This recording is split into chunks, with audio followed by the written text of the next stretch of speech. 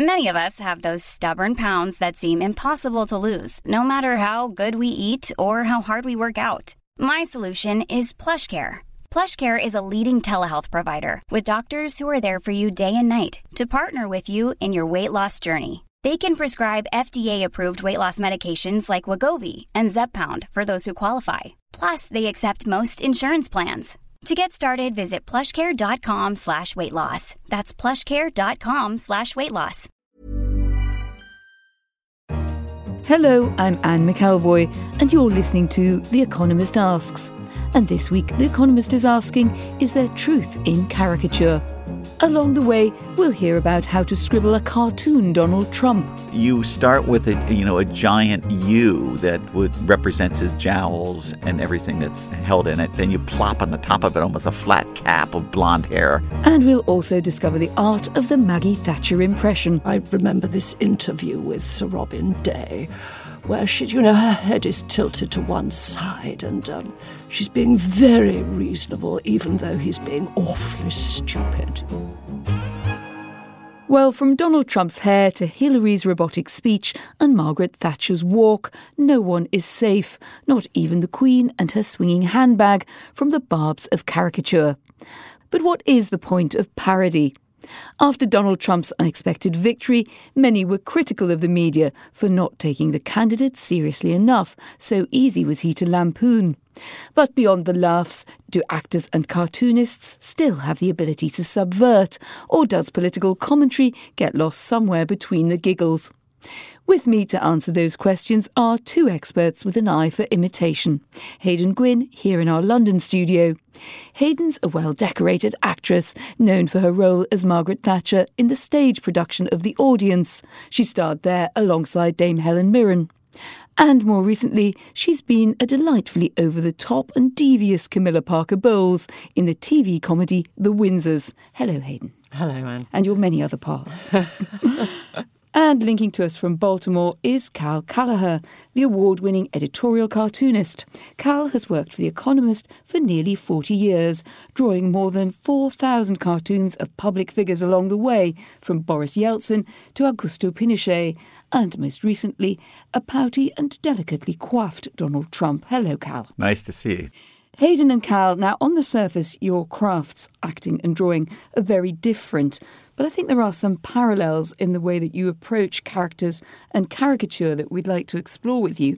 So Hayden, starting with you, you're playing Camilla Parker Bowles in the Channel 4 comedy show The Windsors. You've also played Mrs. T in Peter Morgan's The Audience. What do you think the first step is in embodying public figures and amplifying certain traits to bring them to life? Well, firstly, for an actor, it's a rather unusual thing to be asked to do. You're much more usually playing fictional imagined characters. So if you are playing in both those cases people who are extremely well known, I suppose you might start with, the traits that you think are absolutely essential. And in the case of Margaret Thatcher, before I was cast, I was asked to do a reading of it when they were trying out the play. And they said, don't worry about impersonation. It really doesn't matter. We're just trying to get a feel for the play. But the truth is, if you're tackling Margaret Thatcher, you cannot get away from that voice. There are many other things, but you're going to start with the voice. So I did. I thought I've got to. And I was practising in the kitchen, trying to sort of rally a bit of Margaret Thatcher into my vocal cords. And when I'd finished, my partner had been watching telly next door, sort of opened the kitchen door and went, oh my God, it was all I could do not to rush through the kitchen door and stab you with the bread knife. So I thought, OK, I'm doing something right. In the case of Camilla Parker Bowles, who knows what Camilla sounds like? I've researched it. I've listened to her on, YouTube or whatever, but people do not know, mostly, what Camilla sounds like. The first thing I thought, and I said to my agent when I was going up for the role, it sort of begins and ends with the wig, doesn't it? In her case, that look, that hair is my starting point. And Cal, do you share that view that you start with one simple feature of the person and build outwards? Well, I'm sure that we have a lot in common, the way that we look and approach people, because we try to get to that essential part of them. I'm looking, of course, specifically at their face And when you do that, you need lots of photos. But I think what's even better is to see footage, or actually to see the person in person, to see them move and to understand how those physical pieces of their face actually reveal something about their character. Because if you just draw someone by taking the features and pulling them apart and reassembling them, you can get basically an empty statue, when in fact what you're trying to create is recreate that person, albeit in a distorted form. I was really curious about what Hayden said about the voice, because I often find that it helps me a lot to hear the voice of the person when I'm drawing them, because it does reveal something very deep about them. Well, we went on a road show together not so long ago, and Cal, you undertook a rather dangerous mission. You tried to get me, having placed 28th out of 30th in my school drawing class, to draw Donald Trump. But what I thought was so interesting there was that you had these very assured strokes, but things like a mouth or the tilt of a line at the nose by a fraction can really make such a difference as to how things look. It is. It's, in fact, that magic is one of the things that I find incredibly fascinating about the whole process of drawing and perception of drawing, particularly when you're doing caricatures, where you're really sometimes pulling your face completely far apart. And it's just lines on paper, yet you will show it to all these various different people, and they would recognize the person, even though if you put a photograph of the same person next to those lines, they wouldn't look anything alike. So there's some real mystery magic to this whole notion of caricature and exaggeration. When we came to Trump, why did you choose the features that you wanted us to pull out first of all? I noticed we started with the nose. Why? Well, when I'm teaching an audience, particularly of newcomers to caricature, I've distilled these very complex faces down to literally a handful of lines. And I try to do it in such an order that everyone will be able to easily do it and remember it. And Donald Trump is probably the most easy caricaturable character that we've had on the scene for the longest time, partly because he's decided to give the cartoonists around the world the honor of his hair. And then he's a real estate magnate, and his face has got more real estate by the day. It seems to be growing and sagging in all sorts of directions. So you start with a giant U that represents his jowls and everything that's held in it. Then you plop on the top of it almost a flat cap of blonde hair. And then some very pinched eyes and a short little nose and then an open oval mouth. And you've almost got them just there. It's a bit like listening to Mary Berry telling you how to bake a cake. You know in theory that's how it should work. But, yes. My attempts are available on Twitter if anyone wants to have a look. But that's the skill of the craft, you two. But what is the goal of caricature on stage, on screen, in the pages of The Economist? I mean, Hayden, when you take this kind of role, what do you think your task is? Usually for an actor, it's not actually caricature. I mean, it may be in some cases, but we're not talking about, perhaps the nearest analogy would be for people who are impersonating and satirically. If it's Alistair McGowan or Morgana Robinson, completely brilliant and deliberately taking some of those cartoonish skills in real life. That's satire, and you're suggesting that's something a bit different. It is. I mean, in the case of Margaret Thatcher, I was on record in the programme, having been interviewed earlier in rehearsal, to say that I wasn't interested in doing a caricature. It's also about the writing and the intention. You might start at a certain point and you might end up somewhere else. So I'm not doing Hayden Gwyn's version of Margaret Thatcher. I'm doing Peter Morgan's version of Margaret Thatcher, as played by Hayden Gwyn, as directed by Stephen Daldry. So there's this sort of collaborative effort towards something. And you may end up somewhere further down the line to caricature than you intended, but it might actually be the audience who decides which is which. And, some of the more right-wing journalists might have criticised the performance as more of a caricature than other people who saw more truth in it. And Cal, I know you've said, quoted an Italian Renaissance painter, in fact, as saying that good caricature is more true to life than reality itself. That's a bold claim. Caricature, of course, when you just throw that word out, people automatically think of highly exaggerated, slightly unfair depictions. When I've seen the whole range of what caricature embodies, It's more about interpretation of a face. And maybe that's a little bit closer to what Hayden was talking about, is that, you're interpreting something. It is a kind of a caricature. It's adding your personal flavor and your personality almost into that person. And I've seen some caricatures that are as wild as Gerald Scarfe and others that are closer to the actual photographs of the person. But all the time, it is about a kind of commentary on the face. Picasso was a caricaturist. He took faces and exaggerated them. I think we see them a lot everywhere. They're just not the realm of cartoonists and street-side vendors.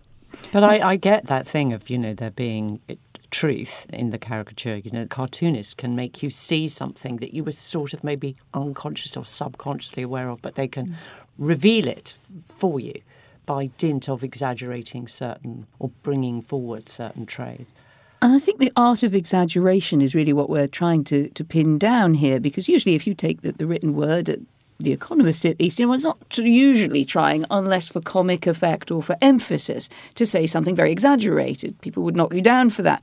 Rather different when you come to do a caricature or a portrayal of some characters in both of your worlds. And I'm thinking first of your Camilla Parker Bowles in The Windsors. She's Camilla taken to sort of fantastical extremes, isn't she? She's scheming, she's jealous, she gets pregnant so that she and Charles can have a rival to the throne. Now, I don't think anyone is seriously accusing the Duchess, she said hastily, but it's not about how she really is, but there is a hope of capturing something there. Here's the scene from the show in which you, playing Camilla, with Harry Enfield, your Prince Charles, are arguing with Will and Kate. Do you really want to take us on? We've got the whole of the British establishment behind us. The Armed Forces, MI5, the Dimblebys. What have you got? The National Union of Teachers. We've got something much bigger on our side. Just us. And the gypsies. You're laughing at your own script there, Hayden. If not my own joke. If not your own joke, but why not? But are you trying to get to a truth about the royals and their way of behaving or entitlement? Or is it purely off-the-wall comedy? Well, it's a bit of both, isn't it? I mean, it's not biting political satire, it's not, or even spitting image made flesh. It's a particular brand of British comedy which is very gloriously silly and daft. I think with Camilla, it's so far from what I imagine Camilla to be that in a way there is a caricature involved, actually, in that role.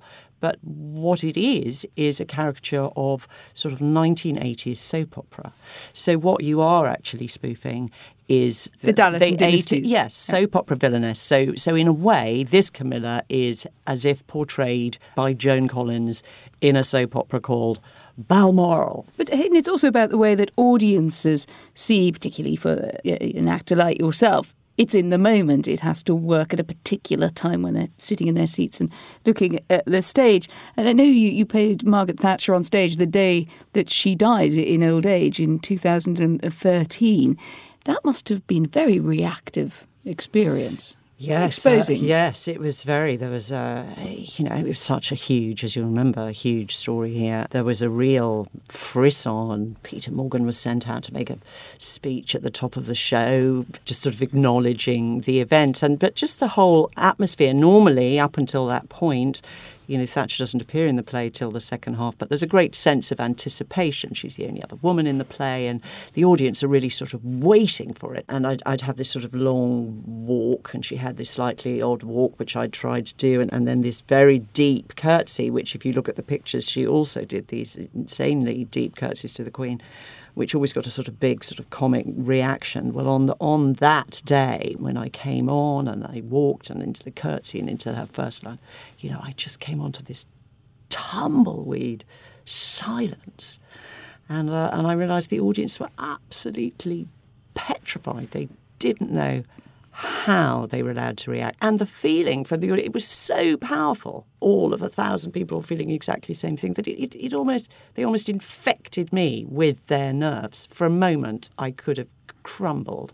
And I sort of could see Helen and me sort of mentally take a deep breath and go, no, this is a historical moment. It's the same show. It's the same sort of thing. And sort of grab it. And then you just do it. By the neck and do it and sort of force them to come on board with you. But that whole period up until the funeral, it was sort of like a roller coaster. it's a little bit hysterical. We can't get you to do your Mrs. Thatcher walk, which I think is what I remember of the arrival of the Grand Dame from that play. But a little bit like we can put you to work a little bit with Mrs. Thatcher's voice, if you can summon her up for us. She basically had two essential vocal modes. And the first one was this, very soft voice that when she was talking to you, I remember this interview with Sir Robin Day, where her head is tilted to one side and she's being very reasonable, even though he's being awfully stupid. Her other mode was much more the one we're associated with the dispatch box, where she's getting really quite worked up and saying no a lot. No, no, no. And that's, you ended up using that more because that will reach the back of the stalls. I am exaggerating now, but you see that the issue was I sort of needed one tone, but actually was required to use the other. What did you go for on Camilla as a voice? You said earlier that we didn't really know her voice. You had to look her up on YouTube, and I'm sure a lot of other people would too. Yes. Did you just have a freedom then Yes, to I had invent a complete voice? freedom. A posh because voice. A very English posh yes, voice. In fact, her voice is not. Hugh Skinner, who plays William, we do actually caricature poshness generally to ludicrous and hopefully comic effect, rather than the case of Camilla, where if I was doing the most brilliant Camilla impersonation in the world, most people wouldn't know. So, it's not funny. So don't bother. You might get a note from Prince Charles saying, "You've got her, absolutely." Somebody did tell me that I was very like her sister. Who knew? Cal, I'm struck there by just the gamut of emotion that caricature, whether it's on the page, the stage, the screen, has to run. You can have something that's uproariously funny like that, but it can then be cut up against the fact that someone very famous, very divisive, but extremely famous has died. You've had to draw after terrible events, after tragedies. You had to draw after 9/11, and I'm just looking at a drawing of yours that we have here on the desk. It's the Statue of Liberty and Uncle Sam embracing as the smoke emanates from the site of the World Trade Center. I'm guessing quite a lot of thought went into that. When you have to do those type of works, because when you're an editorial cartoonist, you kind of live within two polarities, editorial that's serious and cartoonist that's funny. And every day you plot yourself on a different part of that spectrum according to the appropriateness of the subject matter. In those dark times, you don't rely on humor and giddiness to deliver your thoughts.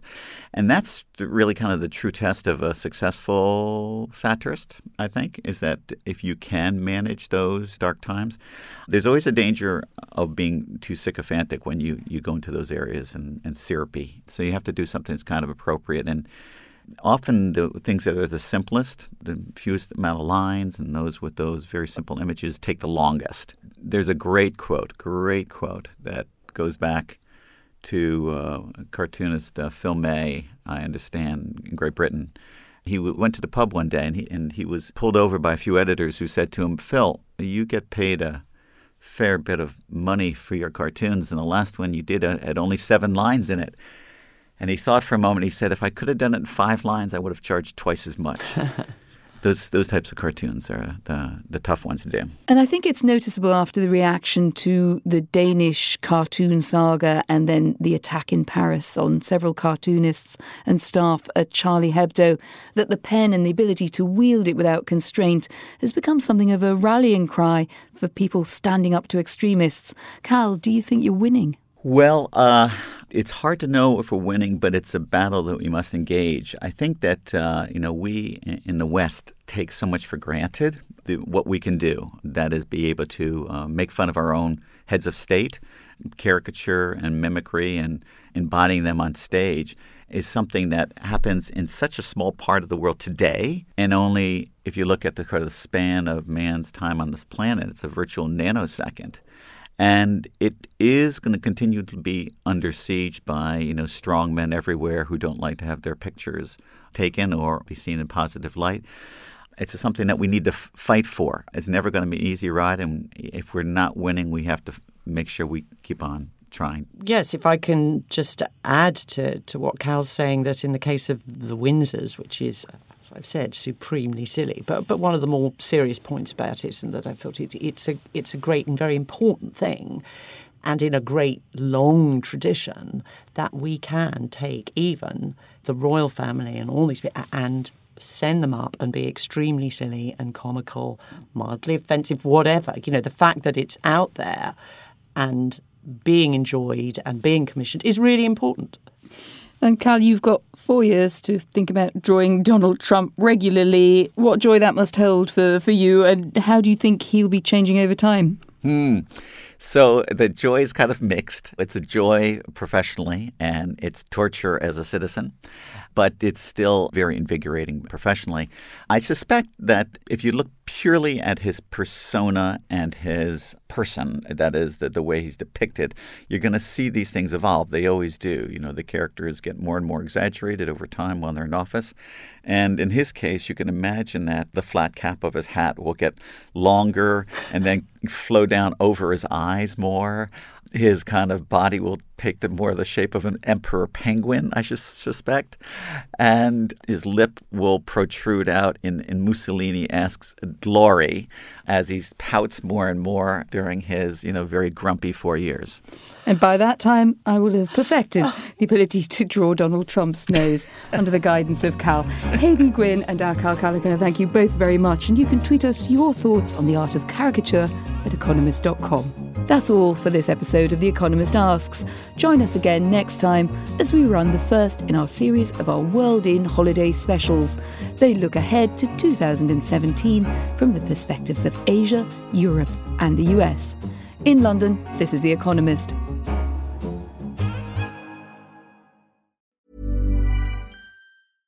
Imagine the softest sheets you've ever felt. Now imagine them getting even softer over time. That's what you'll feel with Boll & Branch's organic cotton sheets. In a recent customer survey, 96% replied that Boll & Branch sheets get softer with every wash. Start getting your best night's sleep in these sheets that get softer and softer for years to come. Try their sheets with a 30-night guarantee. Plus, get 15% off your first order at bollandbranch.com. Code BUTTERY. Exclusions apply. See site for details.